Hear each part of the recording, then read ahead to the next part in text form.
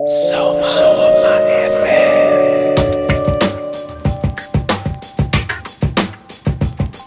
is the SF&SF podcast recorded November 2019 at the American Bookbinders Museum in San Francisco. Tonight's guests are Charlie Jane Anders. I love teenagers. I think teenagers are so much just like more plugged in than adults in a lot of ways right now. And what I keep saying about writing young adult fiction is that you don't have to do as much hand-holding as you do in adult fiction. And Annalee Newitz. Oh, these kids that grew up watching TV, they're going to be zombies, they're going to be murderers, they're going to be, terrible people. And then I think that social media has created the same kinds of anxieties, and we just can't quite see over that hump yet and imagine what the next thing is that's going to destroy the next generation. And now the moderator of SF&SF, Terry Bisson. Well, thank you all for showing up. We have an extraordinary evening tonight. It's kind of special. We're not going to have a reading. We're going to discuss literature, technology, society, pop culture, and costume. So, and if you are familiar at all with the tech and science fiction field in the Bay Area, you probably have some familiarity with these two characters. Annalee Newitz is a writer, a tech writer, and also a editor, and also a novelist who has published, what was the one? Autonomous, yes, and The Future of Another Timeline, which I'm not too familiar with, but has a solid reputation, has worked for Wired, has worked for, what other magazines? Certainly Wired, and there was one other I wrote down. Anything that has like science in the title. There's a lot of magazines with science. And some kind of, popular or science in the title. Yeah. And Annalee and Charlie Jane Anders collaborated on a Gawker-financed magazine called IO9, which had quite an impact, certainly did on me and other people in the Bay Area. Good. Charlie Jane toiled for many years as the host of Writers with Drinks, and then hit the ground running as a science fiction writer with her Nebula and Locus Award winning All the Birds in the Sky. And I'm also familiar with her first novel, Choir Boy. Right, you were an early supporter. Yeah, appreciated it. Which was an Edmund White winner. Or it was a Lambda Literary Award winner, but it was shortlisted for the Edmund White Award. Yeah. So anyway, they're here to talk not only about their own collaborations, which continue, but they've also spun off in different directions. And they want to talk about technology and popular culture, which includes science fiction and fantasy and all of us. And so we'll start with that. And maybe each will introduce themselves and what did Annalee start and what you're going to do, what you're about right now. Here's what I'm going to do. What's teetering on the brink of your perception?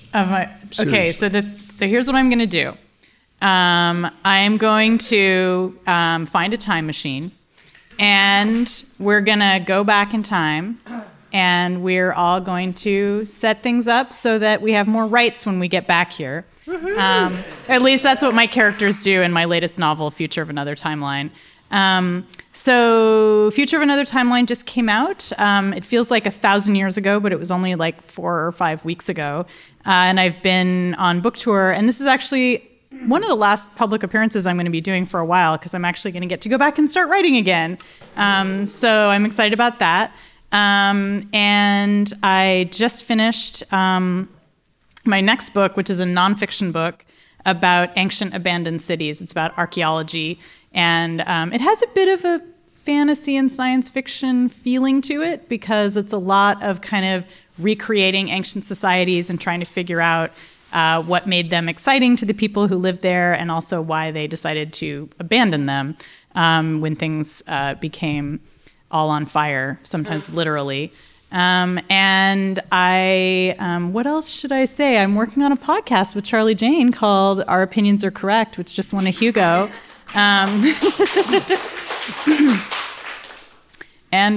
So what are you up to, Charlie? So I also am working on the podcast Our Opinions Are Correct with Annalee. And I published a novel back in February called The City in the Middle of the Night, which is kind of a fairy tale, but it's also kind of serious science fiction. It takes place on a tidally locked planet, which I don't know if y'all know what that means, but basically it means that one side of the planet always faces the sun, and there's a permanent day side and a permanent night side. And I was sort of fascinated by the ideas of these creatures who live in permanent darkness, and how would you learn to understand them and communicate with them.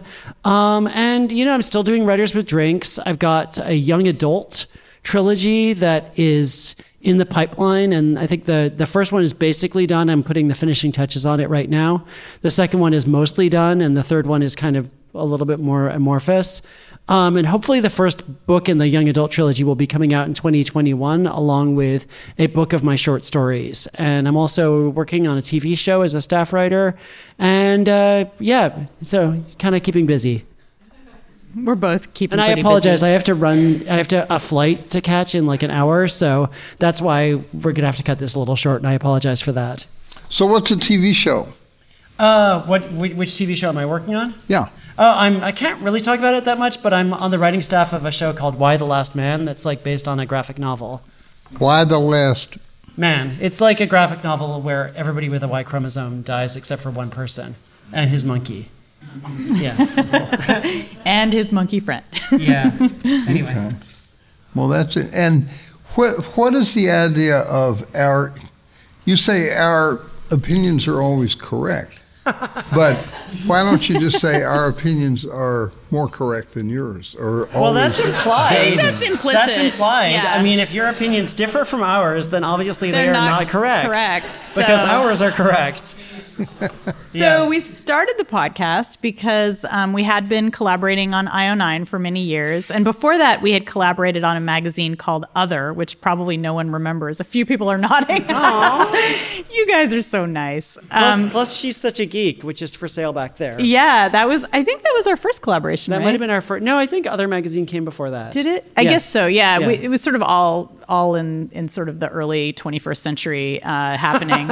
And so we kind of missed having that collaboration, and we are always having conversations about science fiction and society and the sort of relevance of science to what we're doing. And we're like, we could just record these conversations and turn it into a podcast. So we tried that, and that was terrible. So it turns out you can't just sit in the middle of my living room and record a conversation and turn it into a podcast. You actually have to professionalize and prepare a little bit. So the podcast that you hear today is, I would say, a slightly more polished product. Upgraded. It's podcast 2.0. What do you think?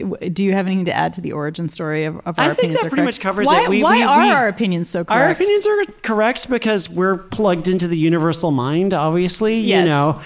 We dream in the source code of the universe. I mean, as one does. Yeah. We always, it was a long couple of years after both of us left IO9 of us not really having a project that we were working on together. And it was really kind of nice to have like a little bit of a break.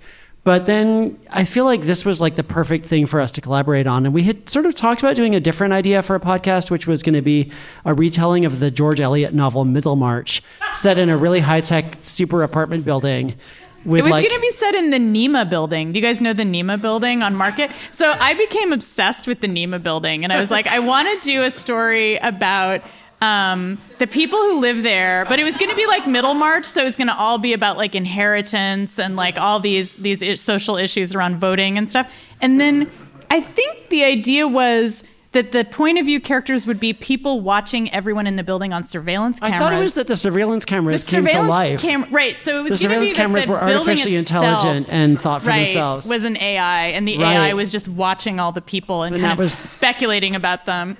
So maybe we'll do that one day. That was going to be fun, but I feel like this version of the podcast is probably a little easier to do on a bi-weekly basis. Accessible, yeah. And, it's just fun to geek out about stuff.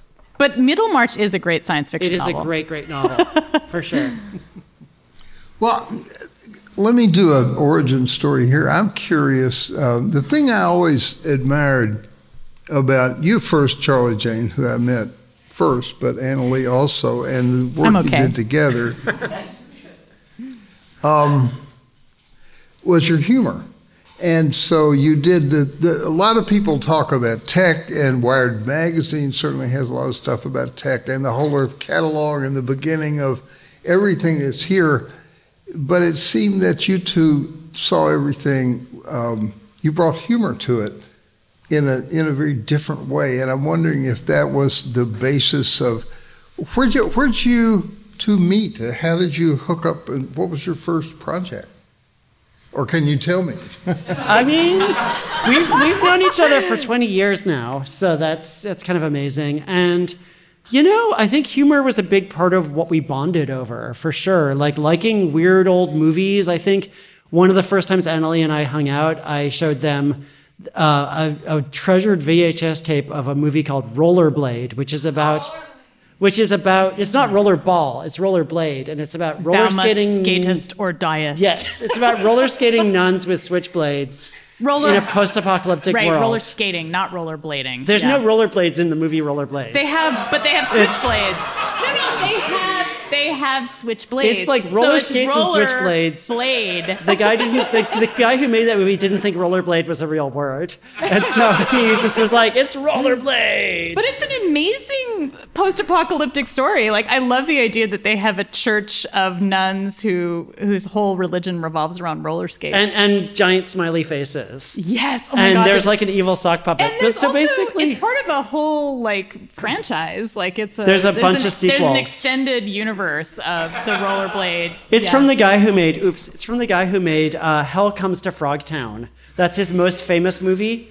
Rollerblade is one of his lesser known movies. But so we bonded over that, and I feel like humor was always a big part of it. And our collaborations were always a little bit whimsical. I feel like. I would say, yeah. I mean, a little bit kind of wacky. Yeah, and we're both really interested in kind of what's happening at the edges of culture, or what happens when two very different subcultures kind of overlap and make some kind of weird baby in the middle, some kind of cyborg space baby that's going to take over the internet. We did that. And so, yeah, I mean, I feel like that humor is a big part of it, and then an obsessive interest in things that no one is paying attention to, is part of it as well. Just weirdness. Yeah, weirdness. So there's an outsider element as well. Well, that's where humor comes from a lot. A lot of the time. Seeing stuff from slightly outside. Yeah, I think that's true. And I think that's very true.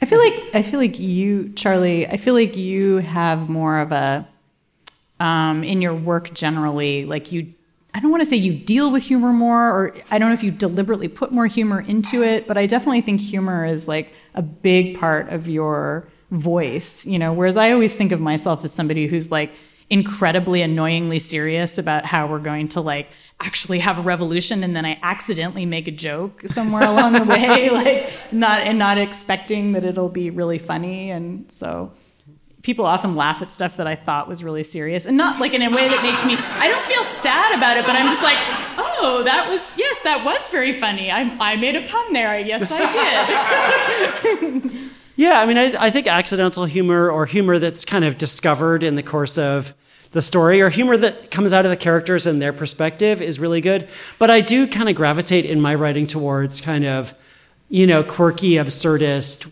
kind of wacky, like Douglas Adams, Kurt Vonnegut inspired kind of zaniness. Or Carol Churchill also, I think, a little bit. Or she's not funny, but her stuff is very weird.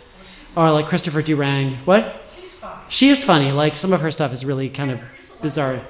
What? Her use of language. Yeah, so I feel like I like that, and it's it's something that I've tried to use more consciously, actually. Like, if you read The City in the Middle of the Night, it's not as comedic as some of my earlier books because I was trying to use humor with very intentionally and not just kind of use it to distract from all the stuff where my storytelling is falling down, kind of. I don't know. Well, the tidally locked thing, I haven't read the book yet, but I was fascinated by the concept. But I think it's been around, but I can't remember who. Do you remember, Rudy? Somebody did this before. I mean, it's a huge thing in real life. Yeah. The idea of a tidally locked planet that faced... Yeah, no, Roger Zelazny wrote a tidally locked planet book, which I haven't read yet. Which one was that? What was it? Jack of Shadows. It was a sort of one of his walking the tightrope between fantasy and science fiction novels. Okay. Yeah, I mean, it's not a new concept, and I guess, I was doing some research on this a while ago, and there was a time when everybody thought Mercury was tidally locked to the sun, and then they realized it wasn't. But before they figured out that was not true, there were some books written about, or stories written about Mercury being tidally locked. But it's not a new concept. I honestly, I thought that I was going to be too late. Like, I thought that there was going to be like just a huge number of tidally locked planet books coming out right about now because we're discovering so many real life exoplanets that are tidally locked, and I thought everybody's going to want to write about this because it's so cool. And I still think that's going to happen, but I feel very grateful that I got there. I got in under the wire before tidally locked planets became a major subgenre of science fiction, which I think 5-10 years from now they definitely will be. I think it's, mark my words, it's going to be a huge genre. Isn't that a big part of like Chronicles of Riddick? They're on a planet where... Well, Pitch Black, they have a planet where the days and nights are really extreme. Right, okay, so that's, yeah. So it's not quite the same thing. Yeah. No, it's interesting. I mean, I feel like it's a really cool concept that just hasn't quite, there's a few examples of it, but it hasn't become as big as it will, I think. It is funny because I feel like one of the problems that happens sometimes in science fiction is when there's a big discovery in the realm of science, like everybody writes about it, and then you're just like, okay, great. So now there's like 90 million stories about CRISPR. But, CRISPR brought us Rampage, so I'm forever grateful that movie exists now. So, yeah. Sometimes it turns out well, I guess.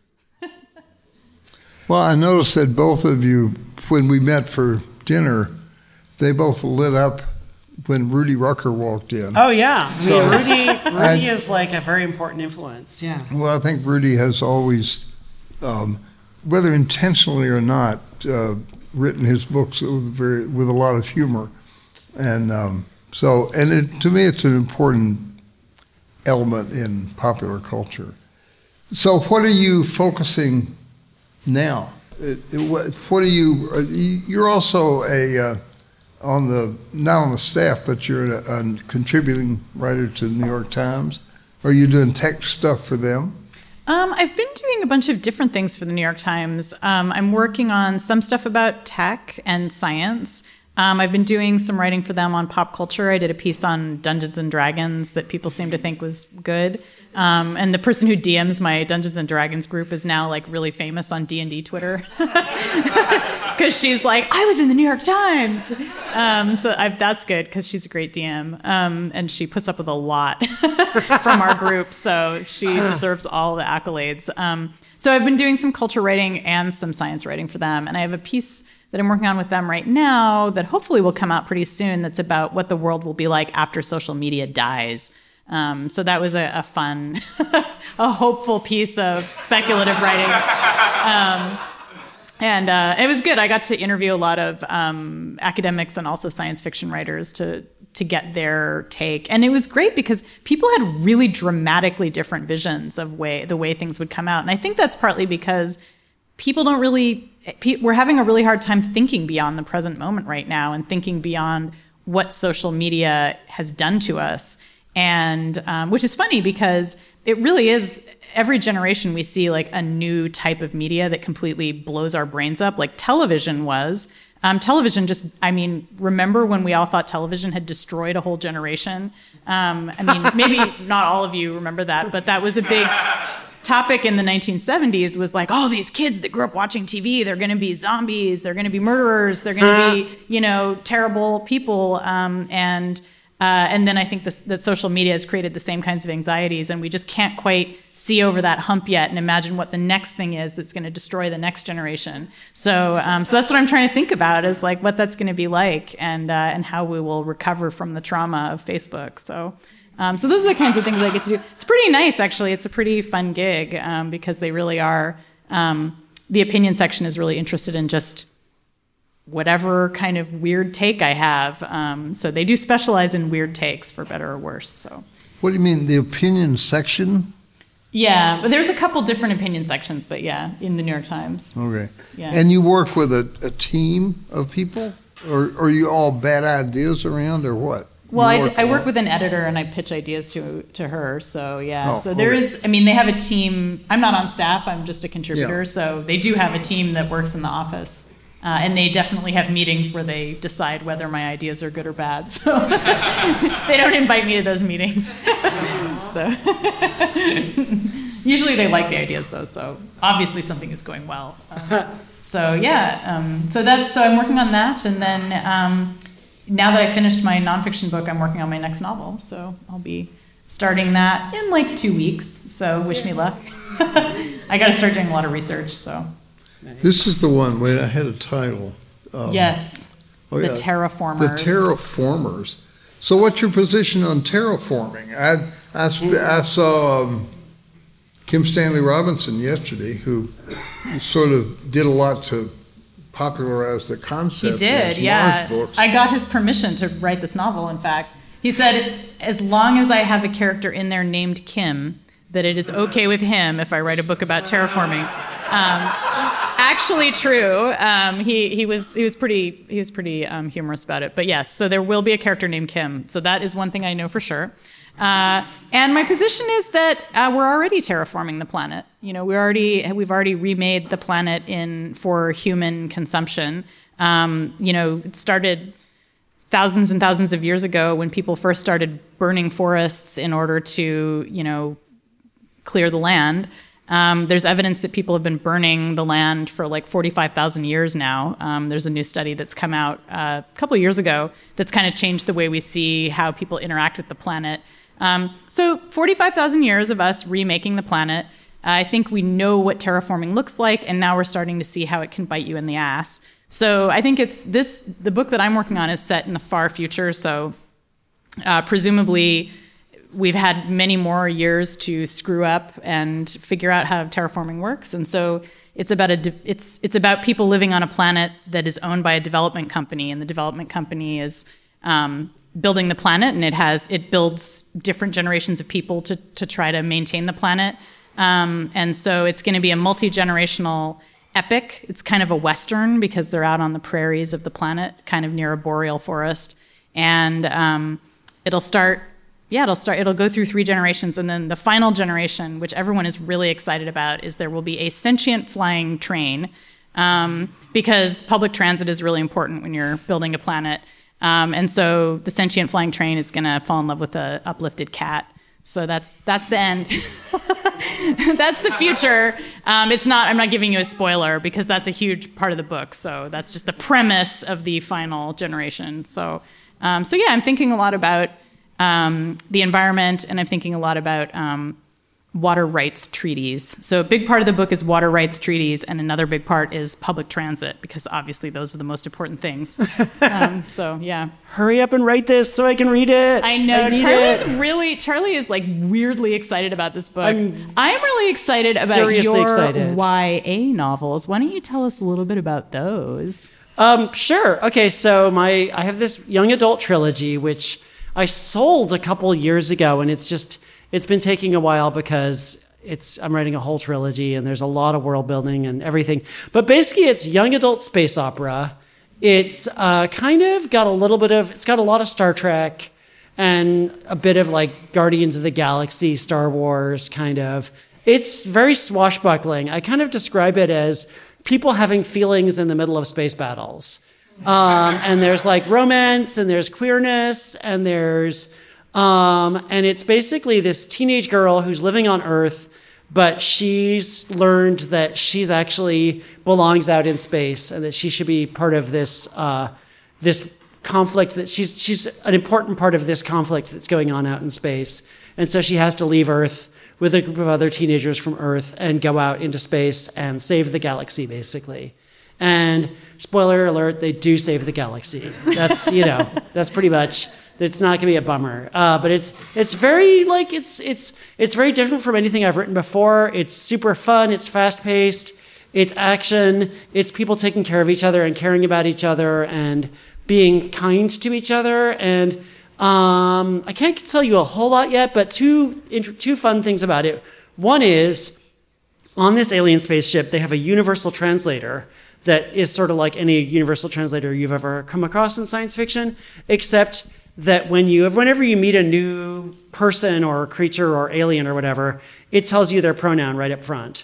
And the other thing I'll tell you is that I'm very careful about, nobody touches anybody else in this book, other than in a fight scene or whatever, without asking for verbal permission first.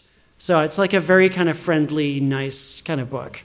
Also, I will tell you, I think this is actually in the second book now. Oh. But one of the people has the pronoun fire, which is totally my new pronoun. Fire is a fire-breathing alien whose pronoun is fire. I just love the idea of someone saying, what is your pronoun? Fire!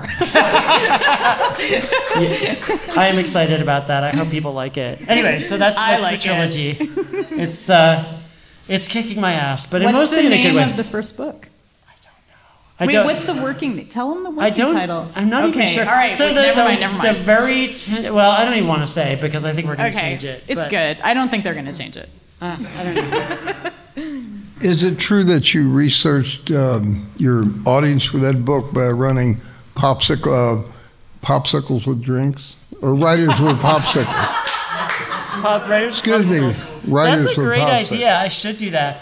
I have done some visits to high schools, and that was really fun. And I've gotten to spend some time interacting with teenagers lately. I taught at this camp for teenagers who want to write science fiction called Shared Worlds. I love teenagers. I think teenagers are so much just more plugged in than adults in a lot of ways right now. And what I keep saying about writing young adult fiction is that you don't have to do as much hand-holding as you do in adult fiction, especially when it comes to queerness or anything political or anything challenging with adult readers. You have to be no, it's okay, really, pat, it's okay, don't be scared.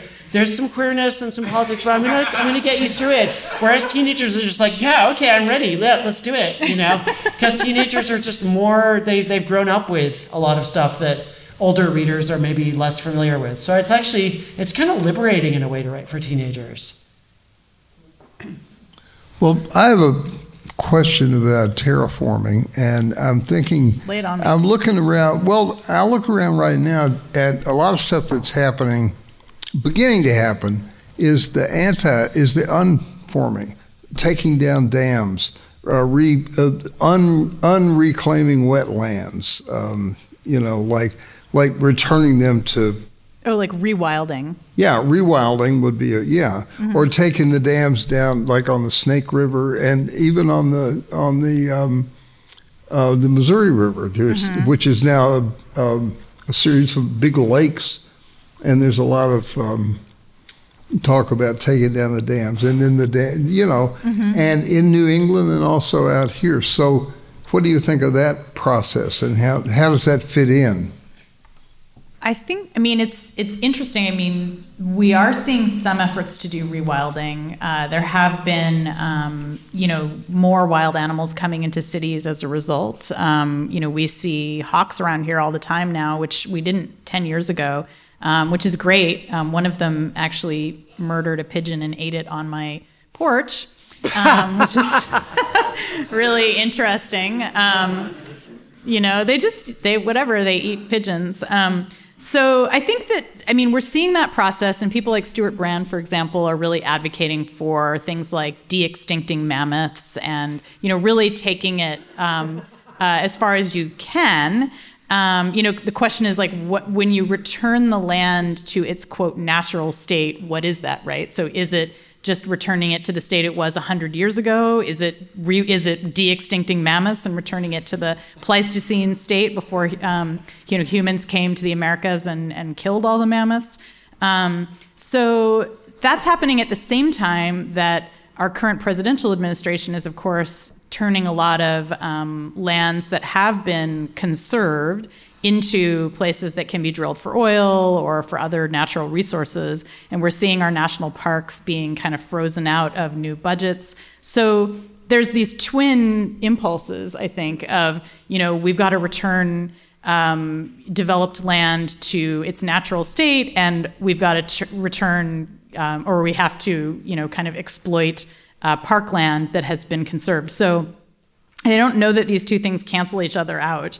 I think that in a way, the rewilding movement is going to, it may not wind up helping us very much. And also I would add that I think rewilding is another form of terraforming. It's really about, humans trying to shepherd the planet in a different direction.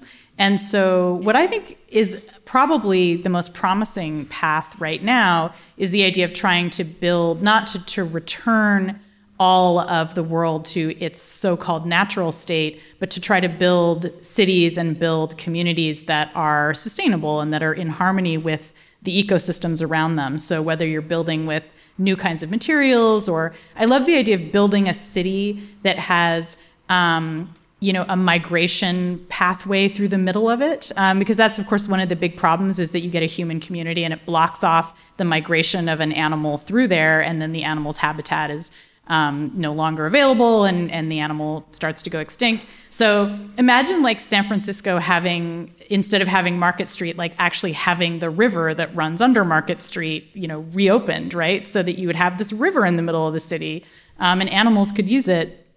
I mean, non-human animals. Humans could use it too, maybe. All of the animals could use it.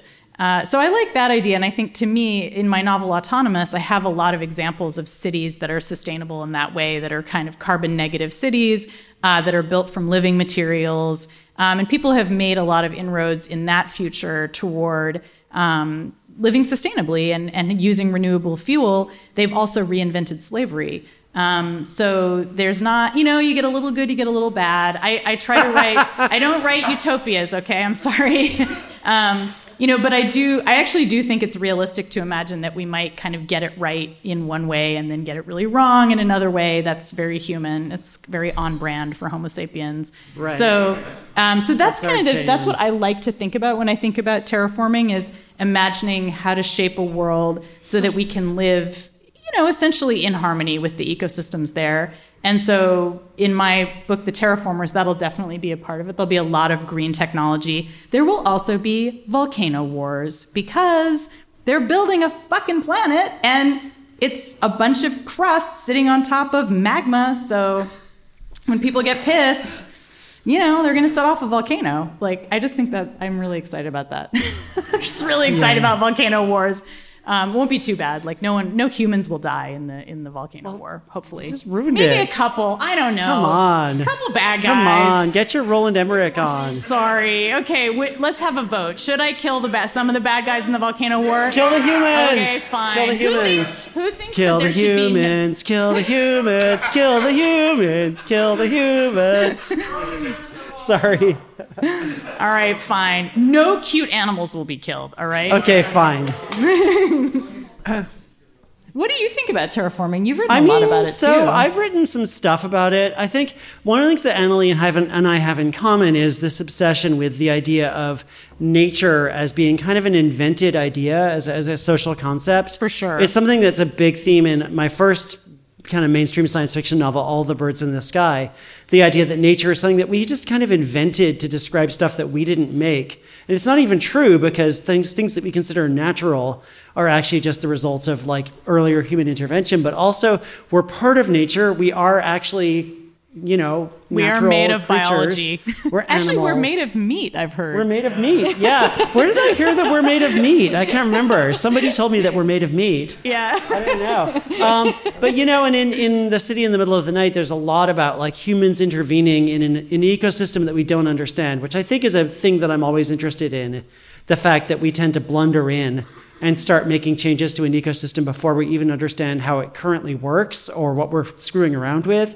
And, I think there's one of the quirkier things in the city in the middle of the night is that humans show up on this other planet and start kind of just naming all of these creatures after creatures that they found on Earth. So there's like giant kind of almost like buffaloes with like giant pincers and tentacles and like writhing tendrils and all these other things, which we decide to call crocodiles because they're predators, and that's just a word that seems to make sense. And there's like bison who have like razor sharp threads going inside their mouth between these like really sharp teeth, and they can slice your head off before you even know they're there. And so they're called bison.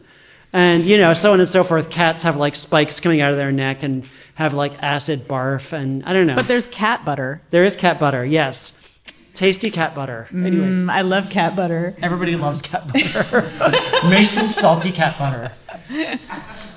Well, that whole idea of nature being an invention, I mean, that really comes from the Romantics around 1800. People, all of a sudden, they had this fascination with what they saw as the world that wasn't being industrialized, and so you had that concept that came in.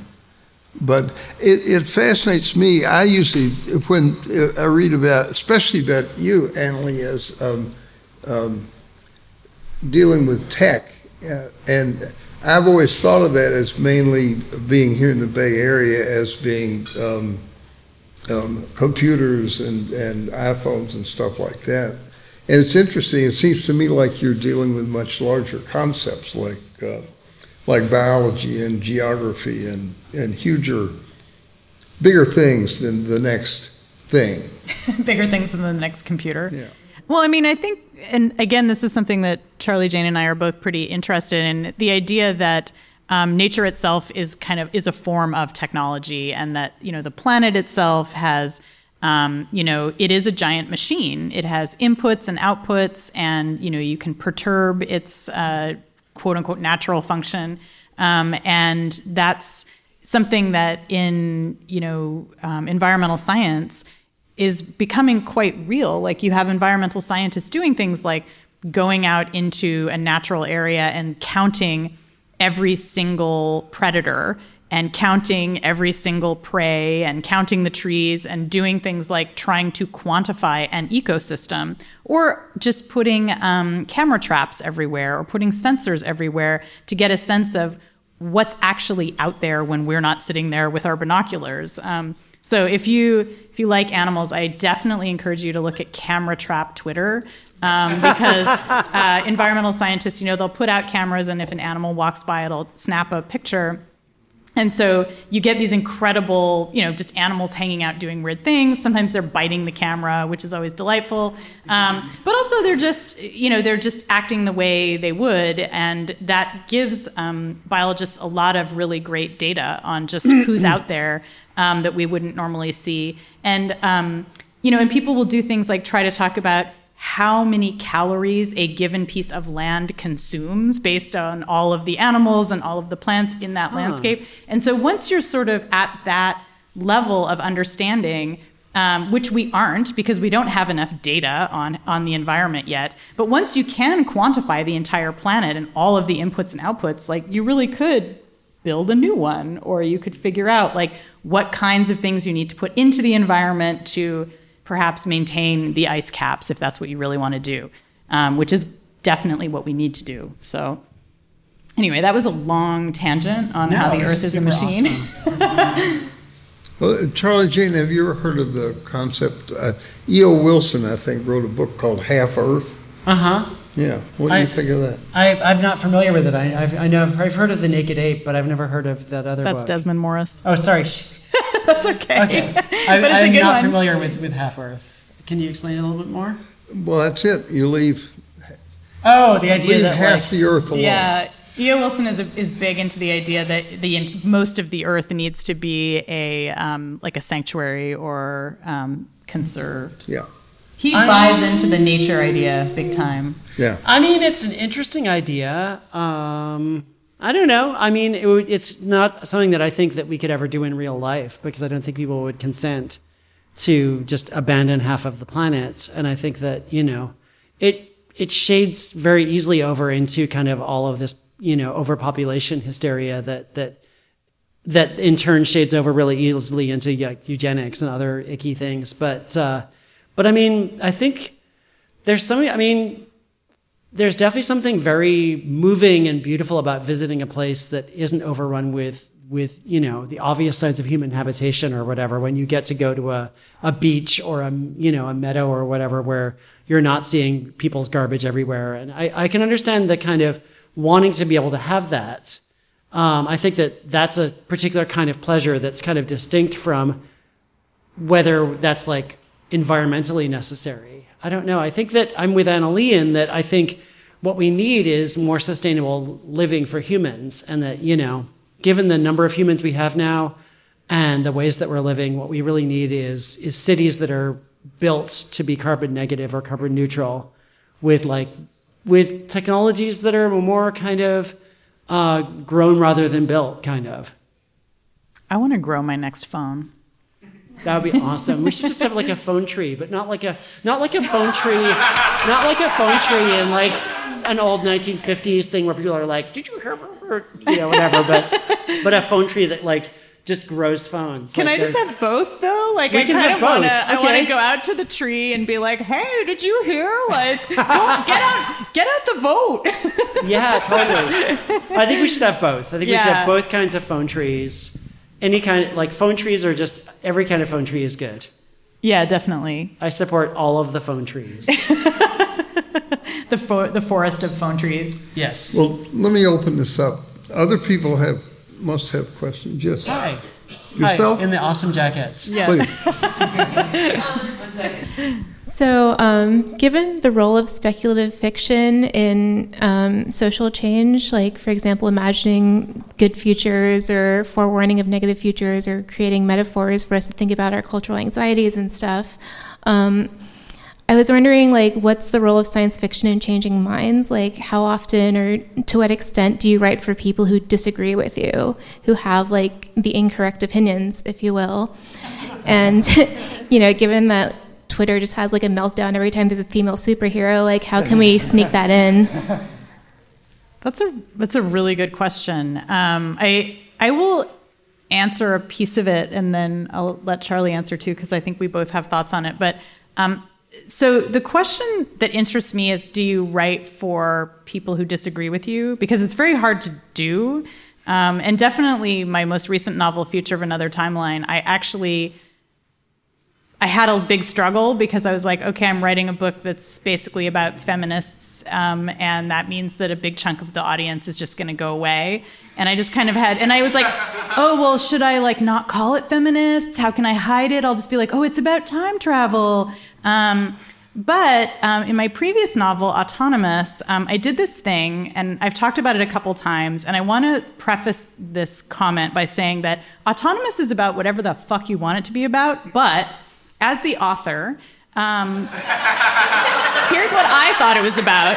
I'm just saying, look, so I was thinking a lot about, so one of the main characters in the book is a robot and named Paladin, and Paladin switches gender halfway through the book, and she does it basically because she wants to get laid. And the guy that she wants to have sex with is homophobic. And it's because we see why. He's been brought up in a culture that's very homophobic, and he has a lot of anxieties, and he's really, really cute.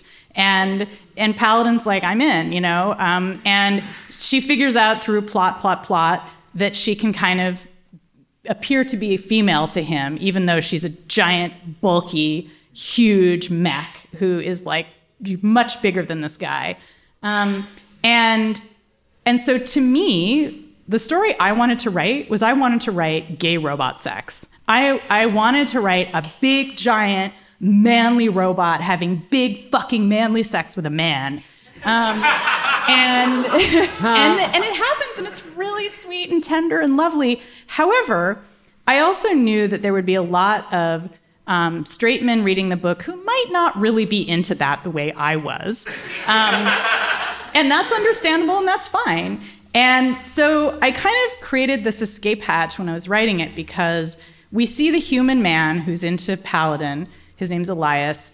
And Elias figures out, that there's this little piece of Paladin that's female. And he's like, oh, you're a woman now. And I was like, I, as the author, am never going to come in and comment on it and say, like, by the way, I think this is gay sex, because I wanted people to be able to read that scene as either, yeah, I get it, this is totally just a guy who wants to believe he's having straight sex, but he's really having gay sex with a robot. But I also wanted people to be able to read it and be like, wow, it's really a girl. He found a girl. It's just like in Yentl. And, like in Yentl. And here's the thing is that, like, so I built that into the scene because I was like, I really want people who want to have straight sex to be able to enjoy this too, and who might be, but at the same time, the more I wrote it, and as it got into the story, and we see Paladin as a woman, it kind of became important to me that Paladin was a woman because she's big and bulky, and like she doesn't fit, feminine stereotypes, and I might have some experience with that, just personally, and so I kind of, in the end, wound up feeling like I said, it's whatever you want. Like, Paladin might just really be a girl. I think Paladin's probably actually non-binary, but whatever. So, or Paladin is having fucking great gay sex. So I think, to me, that was an example of, like, I very consciously was like, I want to write a book that is not going to throw people out of the story if they, like Charlie was saying, if they need their hand to be held during gay sex. Like, it can be scary, especially gay sex with a robot, even though Paladin is so hot. It's so obviously everybody would want to have sex with Paladin, but some people just need to have the right pronoun before they can have sex. So that is an example of doing that. And I think that, and I actually got a lot of feedback from guys who were like, wow, I never thought about gender this way before. And so I feel like at least a tiny little group of people like maybe read that and were like, oh, and that makes me happy. Even if it's 5 people, that's pretty good. Yeah, and one of the things I love about Autonomous is that it does kind of explore gender in this really unique way, and that that the robot doesn't have a gender, it doesn't really care about gender, and just the robot doesn't really see a use for a gender identity other than for getting laid. Other than for human interaction. Yes. So the gender identity of the robot is purely a user interface for interfacing with humans. And so it's just like whatever works, kind of, and which I think is awesome. And that's definitely what she feels is like. So I think it's actually there's a lot of layers to it, which I really like. I mean, the question of like audience and intent and how you get political messages to people. I think it's we could definitely be talking about this for the next hour, but I think it's really interesting. Like, I think narratives, like stories, fictional narratives, have a unique ability to kind of reach people and make people think about things in a different way.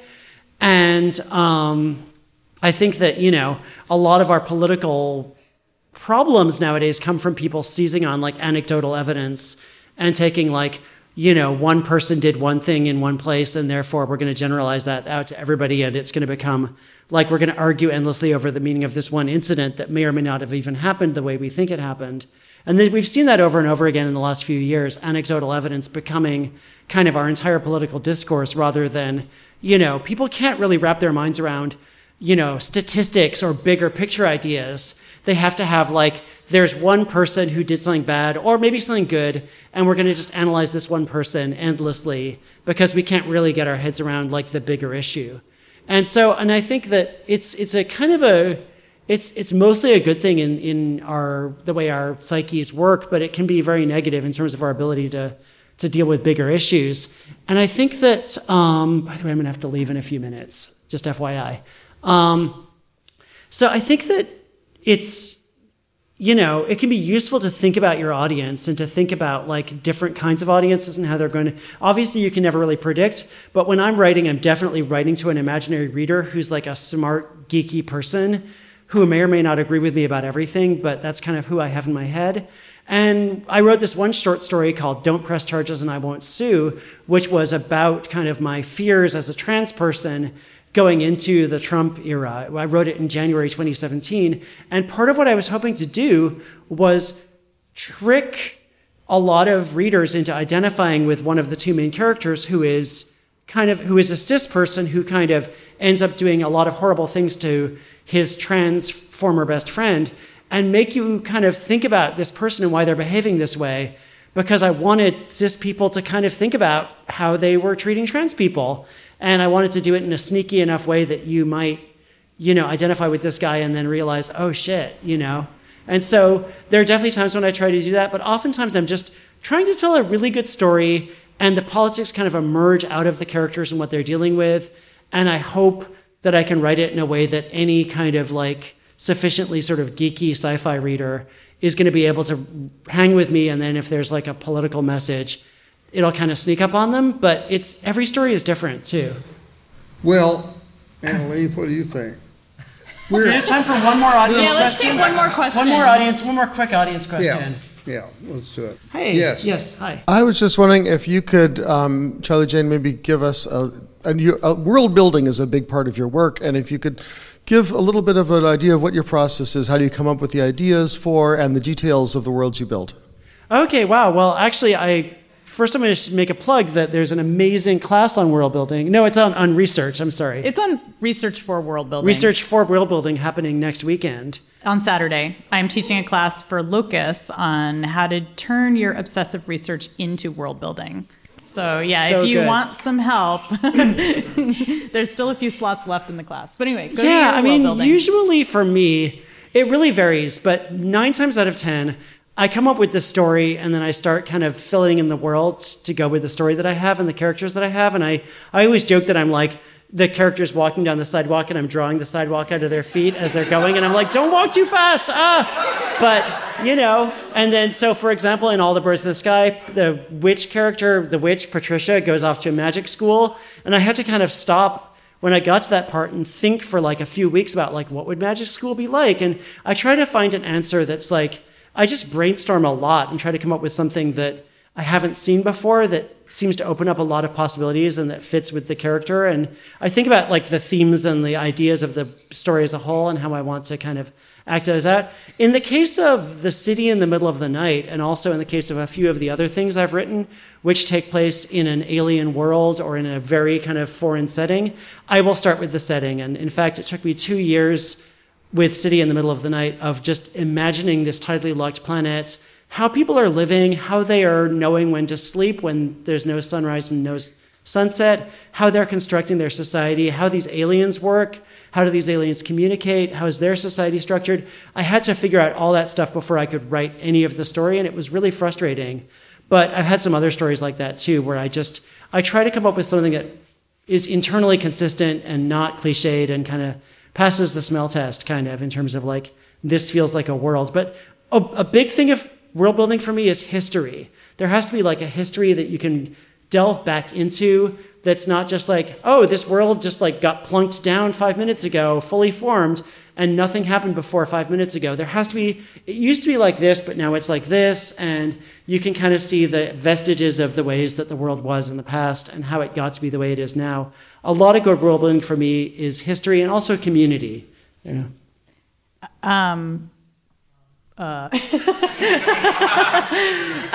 think the question was really about your world building, but I can say, having watched Charlie build worlds, that she actually draws in a little notebook sometimes. I doodle. She doodles, and she fills a lot of notebooks with stuff. And I remember when City in the Middle of the Night was coming together, and one of the things that she was super obsessed with was people's sense of time, which I think is in the book. It's a lot in the book. I feel like you spent a lot of time world building that, and a lot of the stuff wound up on the cutting room floor, or just wasn't in the book directly. Yeah. And it's a lot of it is implicit in the book now, and I think it's interesting because I feel like that book started as a meditation on time and became a lot of other things in the process, and I think that's a big part of world building in general, that you kind of start out with one idea, one obsession, and then it evolves into something else. Like for me, Future of Another Timeline actually started out as a book, just a straight alternate history about a world where in the United States, we don't have the right to abortion. And a group of teenage girls start murdering guys who are rapists. And I was like, that just seems obvious that that's what would happen, is if you didn't have abortion, we would have to just start murdering people. Makes sense. It just made sense to me at the time. And I kind of did a lot of thinking about that world and how it would work and what those teenage girls would be like. And those girls are in the book. Half the book is about these murderous teenage girls who are dealing with a lot of other issues as well. But then as I continued with world building, I realized, I kept saying, well, how did the world get to be that way? Like, why is abortion illegal? What's happening? And finally I was like, oh, it must be time travelers editing the timeline. There must be an edit war between feminists and men's rights activists. That seems realistic. And so it really became like, it really started as something quite mundane. I mean, just as a kind of mundane alternate history. And Charlie needs to go. I'm sorry. No, it's fine. Okay. We all knew you were going to leave. Okay. We built this world. Sorry. Bye, I'm sorry. Charlie. You're all wonderful. Thank you for coming. You're wonderful. Thank you for coming.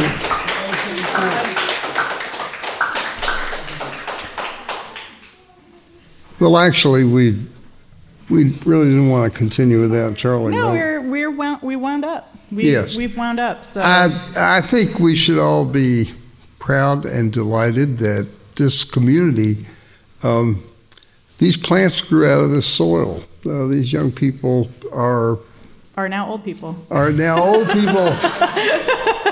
But they're sought out in New York and LA, and they come out of a rich, popular and technological matrix that is San Francisco. Well, and thanks to you, and thanks to Rudy, and thanks to our excellent elders. Rudy raised us right.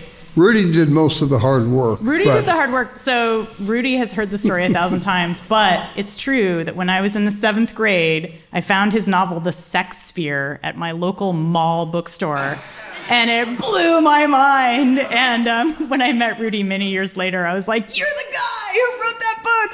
And he was deeply upset that a 7th grader had read that book. But thank you, Rudy, because it really set me on the right path. And thank you all. And Annalee, I think is going to sign some books. I will sign. I've signed some books, but I will personalize them for you if you would like. Okay. So awesome. Thanks, you guys. And we'll see you in January.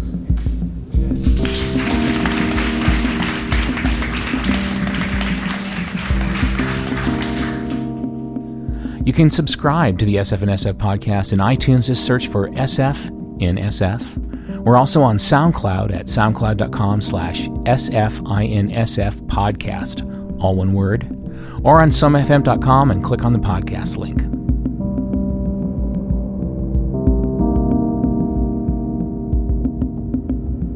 The SF and SF podcast was produced by Maren McDonnell, recorded and engineered by Rusty Hodge. Thanks for listening.